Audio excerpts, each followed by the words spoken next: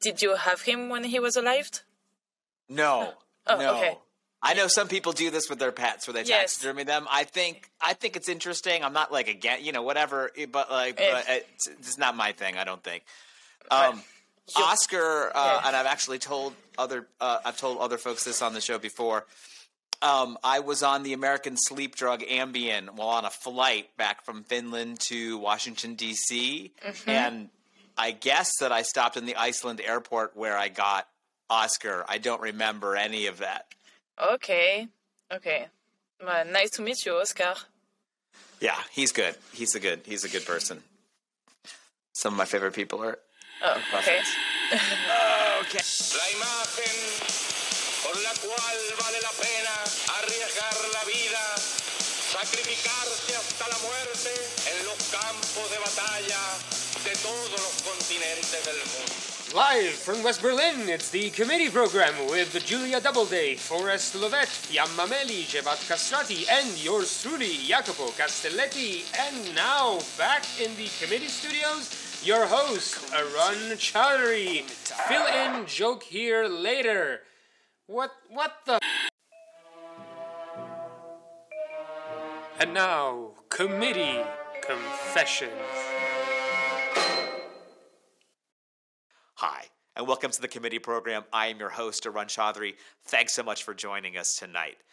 We have a new segment. It's called Committee Confessions, and originally it was designed to be a vessel to hold some of Julia Doubleday's more pointed rants and keep the public safe from that. In this case, it's going to be to take some of my more negative predictions and be an explosion chamber to keep, again, you, the listening public, safe from our cynicism here on the show. We are not journalists. We are political communicators, and often we can come across extremely cynically. So tonight we will focus on two elections in this confession segment. The first is Hungary, in which I will read to you from an article that I have just written that's about this subject. And the second will be France, in which we'll bring in a friend of the show and a friend of mine, Pauline.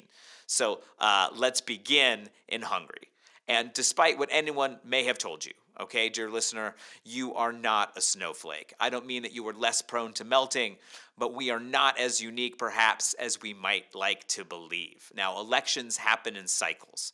The previous cycle of elections started in Italy, in Emilia-Romagna, that's a regional election, and continued through the United States with the election of Joe Biden, and ended with the German federal election this fall. And what those demonstrated was that the traditional and the center left, with the addition of the civic left, had a workable majority against a hardening right wing, and as the global crisis pushed the electorate left economically, they were prepared to gain small dividends. Now, last Tuesday in Budapest, Hungary, closing arguments were heard ahead of their April 3rd election.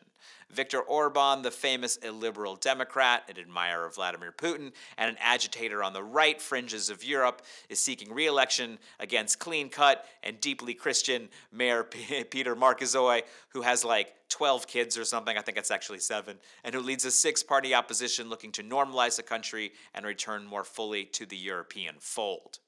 Along with the contest in France, this heralds a new cycle of elections held during active fighting in the Russia-Ukraine war. Political cliches deflate in such circumstances. We always say all politics is local and nobody votes on foreign policy, but in this case, we need to dust off a different set of assumptions.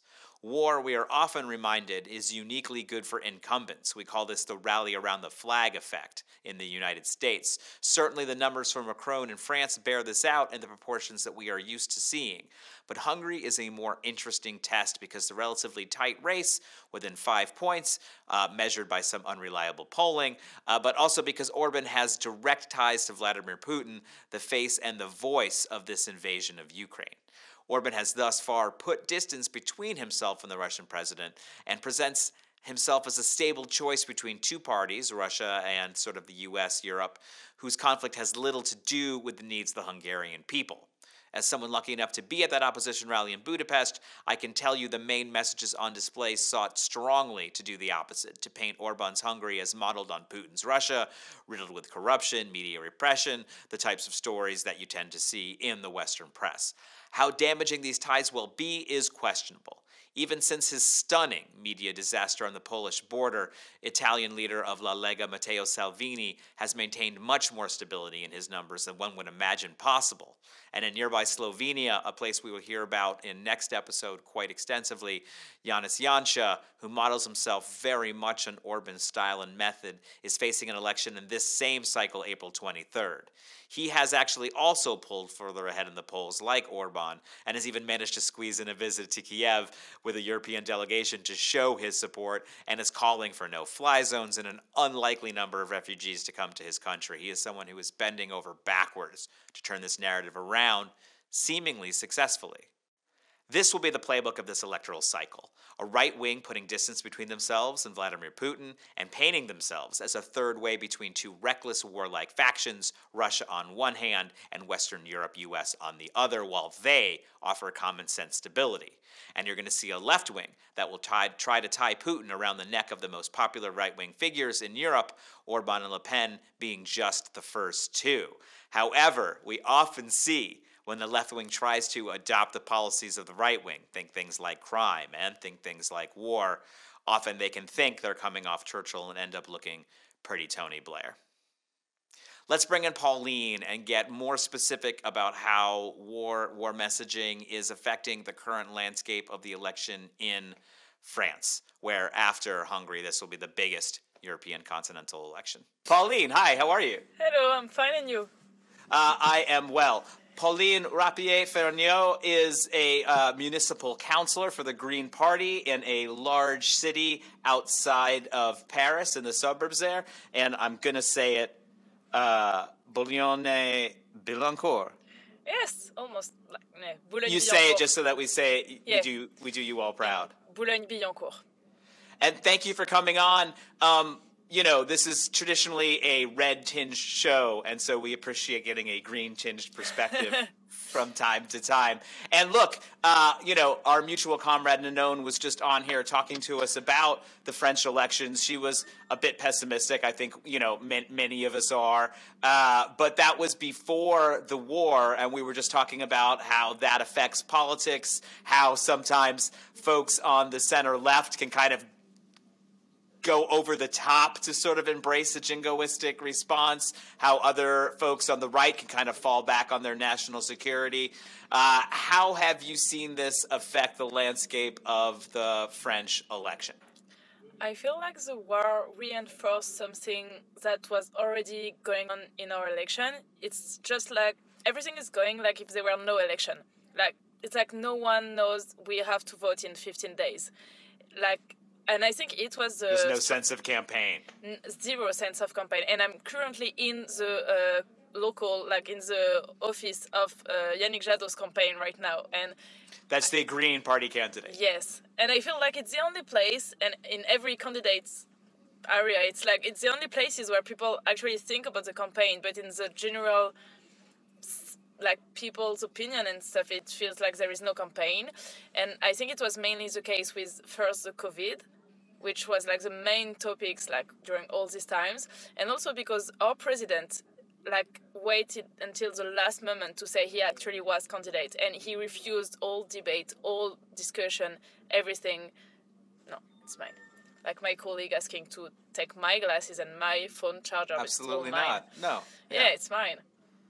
The Greens, they always want to share everything. Like the sense of Exactly. property is important too. Like, we are not red people, we are green people. We have our own stuff. Yeah, yeah. So it reinforced this because like Macron just said he was candidate, and he didn't even come to a journalist show or something. He just wrote a letter, so no one could question him about anything. Just wrote a letter, and then so there's been the war, and now he just put himself in like. He's like a spectacle, like a theater. He just shows people with pictures of him being at work, like very focused on like how he deal with the war, And he showed up in Moscow, right? He's a shower-upper. Yeah, like he's good exactly. at that. Yeah, and he is doing it very well because like knows the like how do you call the stuff with the numbers that say where the candidates are? The polls. The polls. Okay, He's so getting the a polls, real bump, yeah. Yeah, he's like at 30% on the polls, Yeah, and wait. it feels like he's gonna be president anyway, and that makes everyone like not being into the campaigns. They just feel like, oh, it's going to be Macron anyway, so they don't really think about it. They don't really are interested in it. And I would tend to agree with Ninon, like the other French person that came last time, and who was saying it's really depressing because for all of us who are young, who want a better future, or who just want a future, it's hard to think we're going to have 5 more years of someone who don't care at all about environment, about any social reality. Like the only thing he's talking about is like nothing about ecology, and all the thing he's proposing for the future is like cutting on social rights of people. Like it's just going to be 5 more years of more precarity, more tension, and nothing about ecology. And also nuclear. You say nuclear in English? Yeah. So he wants to build new ones, and we know it's not a solution for fighting climate change. So it just... He's got a good environment for it, though, with everyone talking about Russian energy for sure. How about this big mobilization that Mélenchon just did? It seemed like a lot of folks were there. I know ostensibly it's about something bigger than him, but in reality it's a rally for him and his people. How did it feel? Does it feel like it's any traction there? Well, I know a lot of people who are not necessarily supporting Mélenchon who went there just because it's a political event and there is not that much political and there's things. No sort of pillars, right, to sort of rally around. Yeah, and it's like some of us just went there just to see, to feel the atmosphere. I don't think it was that big. Like I actually went there to take a coffee with friends just near the area, and I expected more people, but at the same time, seeing like tens of thousands of people who were just there to listen to a political meeting in a period where no one cares about like real politics, like no one is really into it, to see some people who are ready to go out on a Sunday to just participate to a march for a candidate whereas most people just say, oh, I don't want to touch politics, like they're all the same, it's not interesting. It gave me hope, like, to think there were still some people that really were interested in this and ready to put energy in it. It was not for my candidate, but it was still good to see some people were ready to go outside to push a candidate with radical ideas, like, that are seen as radical, but really, like, left ideas, and they were willing to go outside to support it. It gave me a little bit of hope. Now, is there a chance, this will be a slightly naive American question, although naive on both sides because these things are always reported as impossible till they're possible, is the absolute sort of lack of enthusiasm from anyone on the left and probably from many even in the center, does it actually boost Le Pen's chances, as we've also seen her kind of solidify as the second runner-up status? And one of the predictions we had on the show of Valérie running up from the Republican side seems to have not really happened. She seems to have been a bit of a disappointment. Well, on one side, there is... so on one side, I think for Marine Le Pen, she benefits from Mélenchon going up. The fact that we get closer to the end of the election, Mélenchon, exactly like 2017, is going up also in the polls. And so there is people on the left that say, oh, the smart choice, or like the useful choice, like in tactical French we say vote. Tactical vote. Okay, in French, vote utile.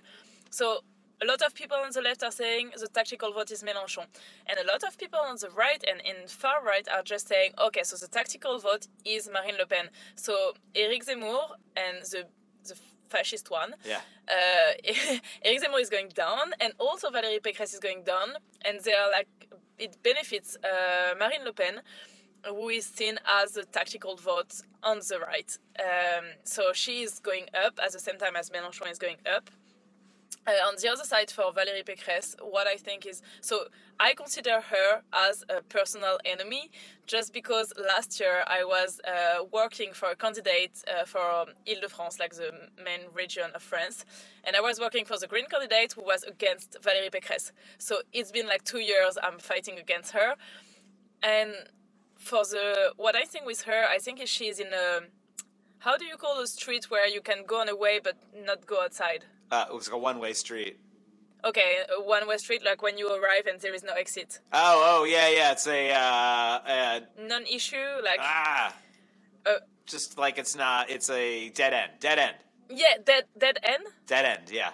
Okay, so she's in a dead end. Like, there is a French expression saying it. I don't know if it's correct to translate it in English, but she's in a dead end. Yeah. Because yeah. she, No, that makes sense. like, there were a space for, like, the traditional right, but she, in her primary, ended up being her with the one being super racist. And so, to get everyone, she got to move even more on the racist part of the, like, anti-immigration, like, French identity, blah, blah, blah. So she took the line to go on the same topics as the far right. So she got stuck between Emmanuel Macron, who is doing a right-wing... Right, who just creeps over any real estate you give him on the right, he's just going to eat it. Yeah. He's on the right. Like, his policy is on the right, so he's taking all the votes on the right. And people, like right-wing electors, are happy with what Macron is doing. And so on the other side, there is the far right. And if you have another candidate who is trying to be on the far right, like, people are just going to vote for the original far right one, like the original racist. Why would they go for a new racist who are just a little less racist? And it ended up having us with some debate between Éric Zemmour and Valérie Pécresse, who were just both saying, "Oh, you copy me. No, you copy me. No, you copy me. Oh, I'm stronger than you on immigration. No, I'm stronger." And it just made no sense. And it's not like, good TV. Yeah, it was like ridiculous debate, and at the same time it was showing exactly her problem. Like, she tried to get the vote of, like, extreme right, and now she's blocked in her dead end, and too bad for her. I think the one thing that surprises me, that has surprised me, continues to surprise me, and you are just echoing, and maybe we'll have this be the last bit, is how empowered you are as an incumbent in France to sort of not run. Right? In the U.S., this would bite you in the ass if you, like, don't show up to things, if you won't debate people, if you won't, like, announce when everybody knows. Like, eventually it's not cute anymore, and somebody else just eclipses you because they take the spotlight. But the way, like, Macron has been able to sort of not participate, not talk about things, not inform people on the election, it's American in sort of in scope, and yet it's the French who are really spearheading this. Like, in a country that sort of, to us, is so famously political, how is it that running away and not engaging can be so successful? Yeah, I don't understand. Like, really, even for me, I'm just like, but it feels like there is kind of an echo, like it works both ways. There is a candidate not trying to being a candidate, and at the same time, so people just feel like it's not a moment, like it's not a political moment, like there is no need to be engaged, and it's like both things are going parallel. Like, I don't know if you see what I mean, but I feel like, and so it works this way, but I think it's also a matter of like 5 years of Macron trying to kind of kill the debate and never going to have explanation with journalists. He never wanted any confrontation. So it felt like he was always on top of everything. Mm-hmm, floating above, and like the other people were like debating between them, but he was just too important for this, like dealing with the real stuff, like dealing with France and like with the big affair, and like so the other one, the little one, could fight between them, but it was not his problem. But it's really hard for me to explain because people are not disengaged. Like, they are engaged in a lot of things. Like, there is thousands of people helping migrants all over France. Like, there is people going to protest. There have been the Yellow Jackets, the Gilets jaunes. There have been a lot of protests during all Macron's mandate. Like, everyone have been moving, and it's not like if people just have been waiting and doing nothing. So people are engaged, but there is a missing link between people involvement and electoral politics. The fact that yes, they could change something. And I think the one of the main responsible for this is not Macron, but it's the Socialist Party. Because since I'm born, I've seen the right and the left, and the so-called left, the one and the other, and nothing absolutely changed. And for people, I'm only 26. Some people are 40 years old or 50 years old, as if they've seen both several times, and nothing changed. And I understand people like, they're not stupid. They're right to conclude that whoever is in power, nothing's gonna change because nothing is changing. And I think the Socialist Party in 2012, who got elected and for 5 years did nothing, they are the main responsible for this situation. They showed, or they showed that left in power did nothing, or they could have, they haven't. But it's hard now for people like us to just go and meet people and say, hey, are you going to vote for us? And they're just saying, I'm not voting anymore, or I'm not interested in this, or I don't believe politicians. And they're kind of right. Like, you can't lie to them 10 times and then come to see them and accept them to believe you. Like, why would they trust you now? No, and that's the exact point of kind of talking about the Hungarian and then I think the French election here is because I think this cycle of elections is going to be really bad for the center left for two reasons. One, because of the kind of eagerness of embracing war at the same time as not having the national security bona fides of the right. And also, we have a string of elections that are exactly as you described, these older election in France happening with Joe Biden, with Olaf Scholz, a lot of kind of fragile center-left coalitions that are not being able to deliver the things that they were elected to do because of politics, because of a lot of reasons. But you're going to see a lot of young people, people from the civic left, people who actually kind of were like, yeah, I'm going to do this, not want to do it again. Well, there is something that changed in my life. Like, since I was born, I always wanted to be involved to save the planet and to make the world a better place. And it's still what makes me move every day. Like, I put a lot of energy trying to make my green candidate being as high as possible in the poll because I feel like it's going to change the space for ecology in the debate for 5 years. So I really put energy in it. But something changed recently. Like, the last report of, how do you say it in English? Like, it's GIEC in French, like international experts that deliver situation on the planet. Every time, climate, Every time there is a new one, I feel super depressed. And so this time, when the one got released, I just had this thing in my head, and I was like, okay, well, the world is just going to be worse and worse. Like, there is no better future coming. And before that, I was always thinking my only way to survive to this bad world coming is to get involved as much as I can and to make everything I can do to make it change, but kind of in a sacrificial way, and just to sacrifice everything so I just make the world a better place and hope in 10 years then, oh yes, I have the better place and now I can live and now I can be happy. And I had this thing in my head and being like, okay, so now it's the war at the border of Europe, there is a war, and like there is a pandemic, and like the climate change is becoming real and everywhere in our world. And I just realized, okay, I can get involved, but I also have to be happy now. And like there is, like, you can find happiness everywhere. So you can be in an action blocking Total or like another big oil company, and just take the time. Also, it's gonna sound super naive, but take the time to be happy because there is some sun and it just feels good to be right now with other activists doing something. So I feel like the future is not really bright, or it doesn't make me hope a lot, but I just decided, I know it's not going to be fun, but I'm going to just be happy on the way, and I do my way to make the world better. But if it doesn't work, at least on my way, I will have find friends and happiness doing this. So I think I found a way to not being fully depressed on this. And it was something to do, right? Everybody needs something to do. Yes. Also, it's something to do, but I'd be happy fighting for social justice without the climate change. Like, I'd be happy without this, like, limit and, like, kind of this, it's like every second we wait, it's even more too late. Like, it's not Englishly correct to say this, but, like, and so it's like this feeling of emergency all the time that is super stressful. But yeah, I'm just gonna find a way. Like, I'll keep going, I'll keep trying.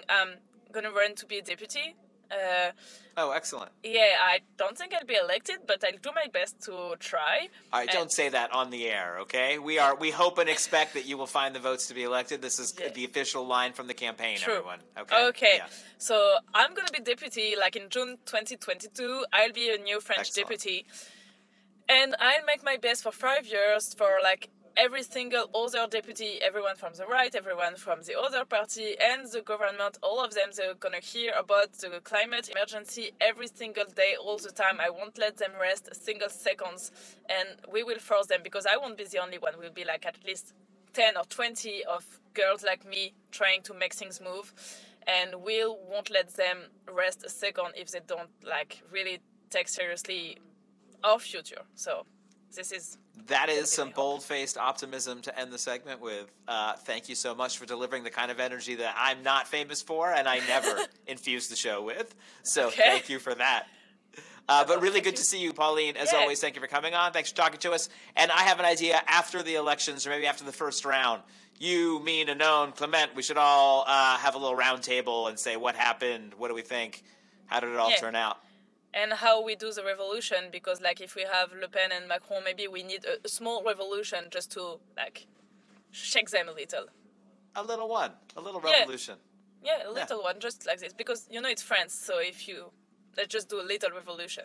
Comite, comitato, comitiet, comiteto, carul, comiti, we youngwe, submiti, we. Ciao and welcome back to our polling update here at the Polling Channel, brought to you by the Committee Program. Beginning with Chile, where we find a firm and mild majority of 54.3% of voters in favor of the new constitution proposed by the convention per Activa Pulso Ciudadano. In Costa Rica, the second round of their presidential election seems pretty settled, with Chavez of the PPSD dominating Figueres of the PLN. But don't get too excited, both parties are in the center. Interesting results coming in from Punjab, where centre-left AAP wins for the first time, projected to gain 71 seats for a total of 91, while alternative centre-left party, the INC, drops 58 seats to 19, which is 91 backwards. As reported on the show before, Young Suk-yeol of the People Power Party has won in South Korea presidential election, but final results show the final result between him and Lee Jae-myung to be less than 1 point away, with 48.56 to 47.83 respectively. Finally in France, we have Ipsos Soprasteria polls confirming what we've already reported. Macron's substantial bump following the war maintains even if it is dipping somewhat. From our staff here at the Polling Channel, thank you so much for watching and stay safe out there.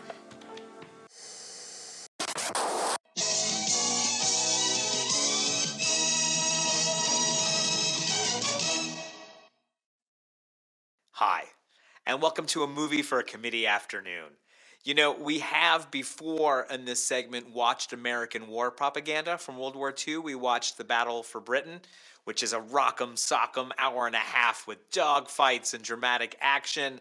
That is one way in which American war propaganda works. And you've even seen that recently with the war between Ukraine and Russia, the kind of jingoistic mode that our government and, in fact, our media, they get excited about the war part of it.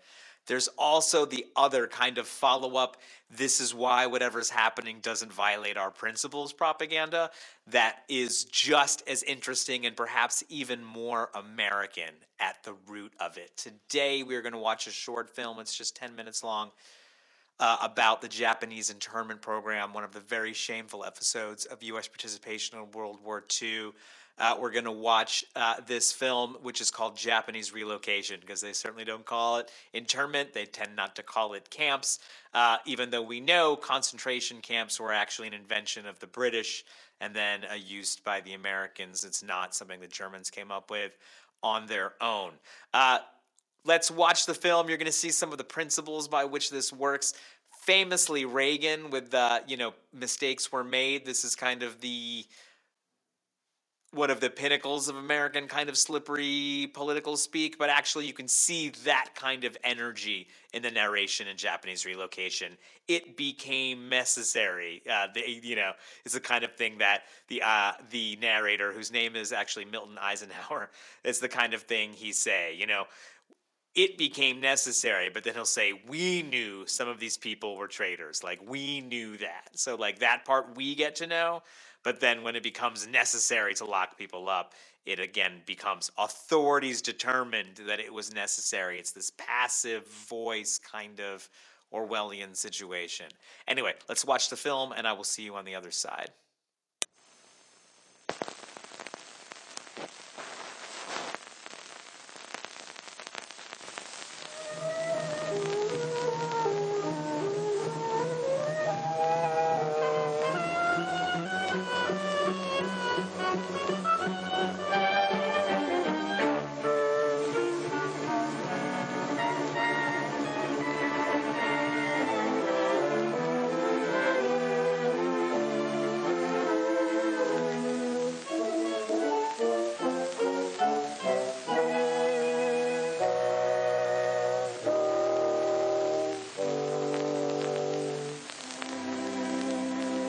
When the Japanese attacked Pearl Harbor, our west coast became a potential combat zone.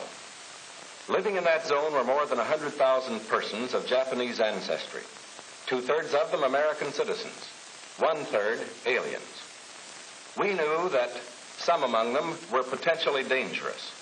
Most were loyal.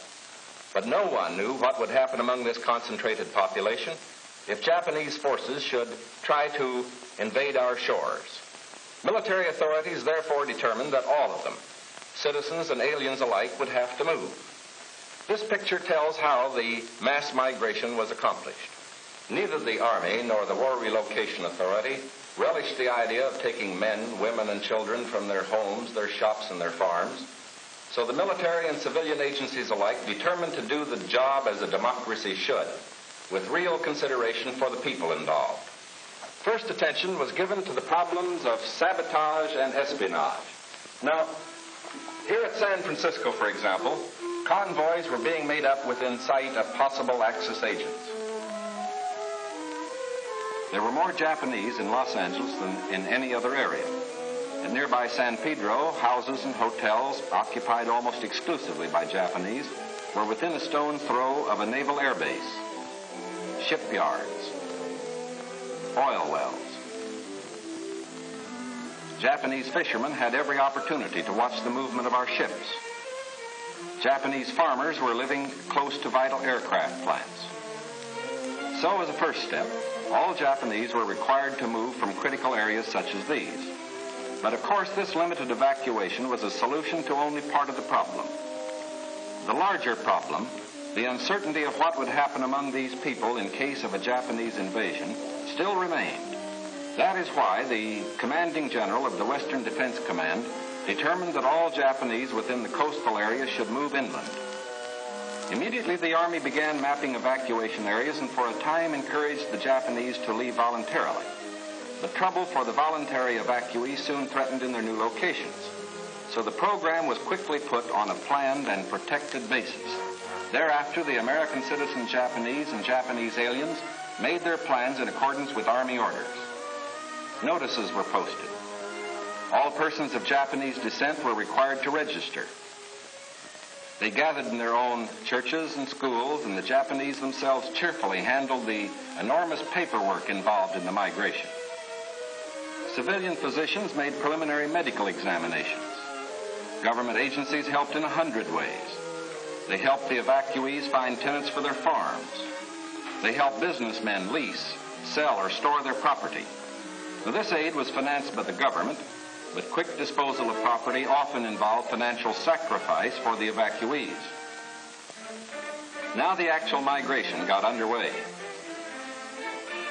The Army provided fleets of vans to transport household belongings and buses to move the people to assembly centers. The evacuees cooperated wholeheartedly. The many loyal among them felt that this was a sacrifice they could make in behalf of America's war effort. In small towns as well as large, up and down the coast, the moving continued.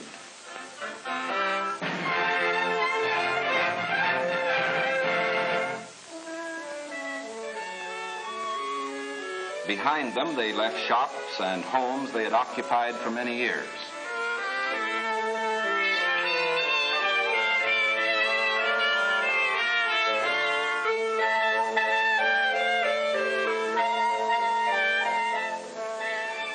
Their fishing fleets were impounded and left under guard. Now they were taken to racetracks and fairgrounds where the Army almost overnight had built assembly centers. They lived here until new pioneer communities could be completed on federally owned lands in the interior. Santa Anita Racetrack, for example, suddenly became a community of about 17,000 persons. The Army provided housing and plenty of healthful, nourishing food for all. The residents of the new community set about developing a way of life as nearly normal as possible. They held church services, Protestant, Catholic, and Buddhist. They issued their own newspaper, organized nursery schools, and some made camouflage nets for the United States Army. Meanwhile, in Arizona, Utah, Colorado, Wyoming, and elsewhere, quarters were being built where they would have an opportunity to work and more space in which to live. When word came that these new homes were ready, the final movement began.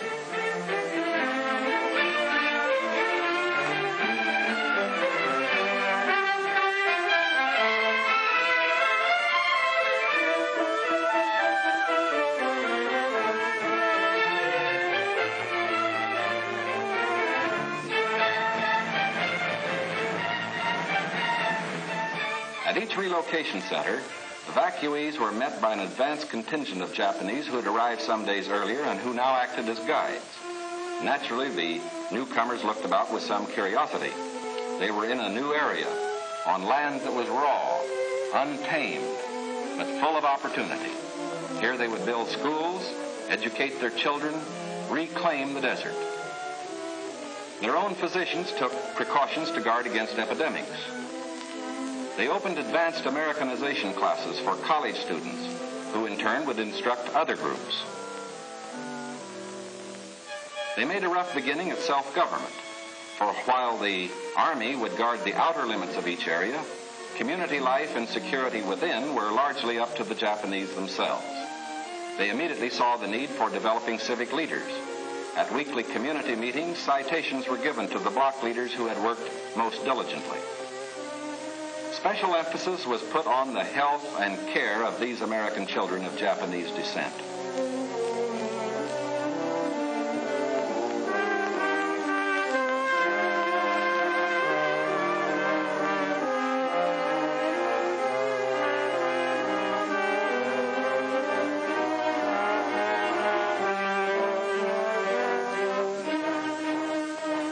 Their parents, most of whom are American citizens, and their grandparents, who are aliens, immediately wanted to go to work.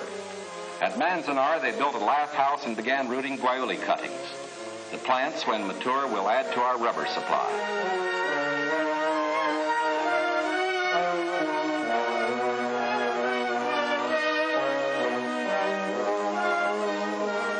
At Parker, they undertook the irrigation of fertile desert lands. Meanwhile, in areas away from the coast and under appropriate safeguards, many were permitted to enter private employment, particularly to work in sugar beet fields where labor was badly needed. Now, this brief picture is actually the prologue to a story that is yet to be told. The full story will begin to unfold when the raw lands of the desert turn green, when all adult hands are at productive work on public lands or in private employment. It will be fully told only when circumstances permit the loyal American citizens once again to enjoy the freedom we in this country cherish, and when the disloyal, we hope, have left this country for good. In the meantime, we are setting a standard for the rest of the world in the treatment of people who may have loyalties to an enemy nation. We are protecting ourselves without violating the principles of Christian decency. And we won't change this fundamental decency no matter what our enemies do. But of course, we hope most earnestly that our example will influence the Axis powers in their treatment of Americans who fall into their hands. Yes, so it's grim stuff, right? And the protestation, we didn't want to have to do this. This might have been financially stressful for the evacuees. As we're explaining it, these people have to pay for the privilege of getting moved in many ways. It really is, they're actually making parachutes and munitions for the war effort, even though they're considered disloyal to that war effort. It really is, it's a lot to take in, and the matter-of-fact way in which it's portrayed and the kind of positive spin, they're reclaiming the desert and making it grow. It's like, is that really what these folks want to be doing? Is just,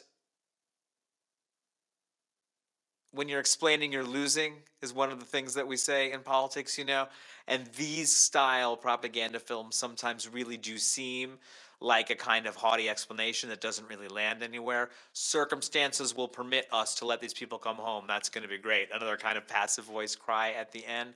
But that might not be the audience. It may not be a mission of persuasion. I think a film rather like this gives people who are predisposed to believe it the arguments and ammunition verbally they need to be able to have those conversations with their friends and neighbors. So this is aimed at, a white silent majority of Americans who don't want to think that what's happening is bad. If I can give them 5, 6, 7 arguments, they can carry that forward into the public sphere where actual persuasion happens, right? This film is going to be seen, maybe in some movie theaters right before the cartoon, right after the newsreel, however it all works. It's not necessarily to be consumed in the bombastic, huge way that Know Your Enemy Japan by Frank Capra, one of the biggest sort of scaremongering. In fact, we should watch that one. We watched the Battle for Britain. We should watch Know Your Enemy Japan. But no, we should do other places and other wars and other things before we come back to this. But thank you so much. I think it's important that we take these kind of things apart, and I appreciate you being here with me to do so. We are your committee program. See ya.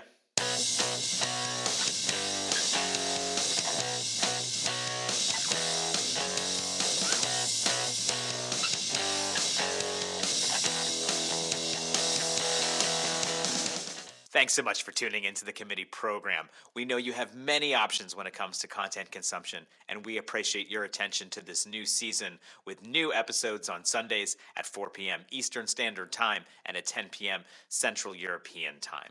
You can support the show by becoming a member on patreon.com/the committee program. You can follow committee on Twitter, /committee-pro, on YouTube, the committee program, on Instagram, the committee program, on Facebook, the committee program, and you can visit the committee program company store at tpublic.com, the committee program shop. Special thanks, as always, to our team, Javad Castrati, Fiamma Meli, Jacopo Castelletti, Forrest Levette, and committee's deputy director, Julia Doubleday. Look alive out there. It's later than you think.